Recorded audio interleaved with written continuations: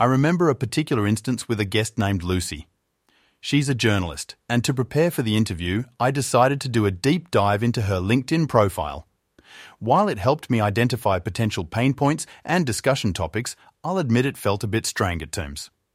During the interview with Lucy, I brought up something from her past, something that happened at around 10 years ago. Her surprise was palpably she couldn't believe I knew about that particular detail. I chuckled as she asked, "How did you know this?" I had to confess that I had simply gone through her LinkedIn history, tracing back to her earliest posts. Reflecting on that experience, it's clear that while researching your guests is essential for crafting meaningful conversations, there's a delicate balance to maintain. There's the risk of creeping people out, or worse, making them feel uncomfortable with how much you know about their past.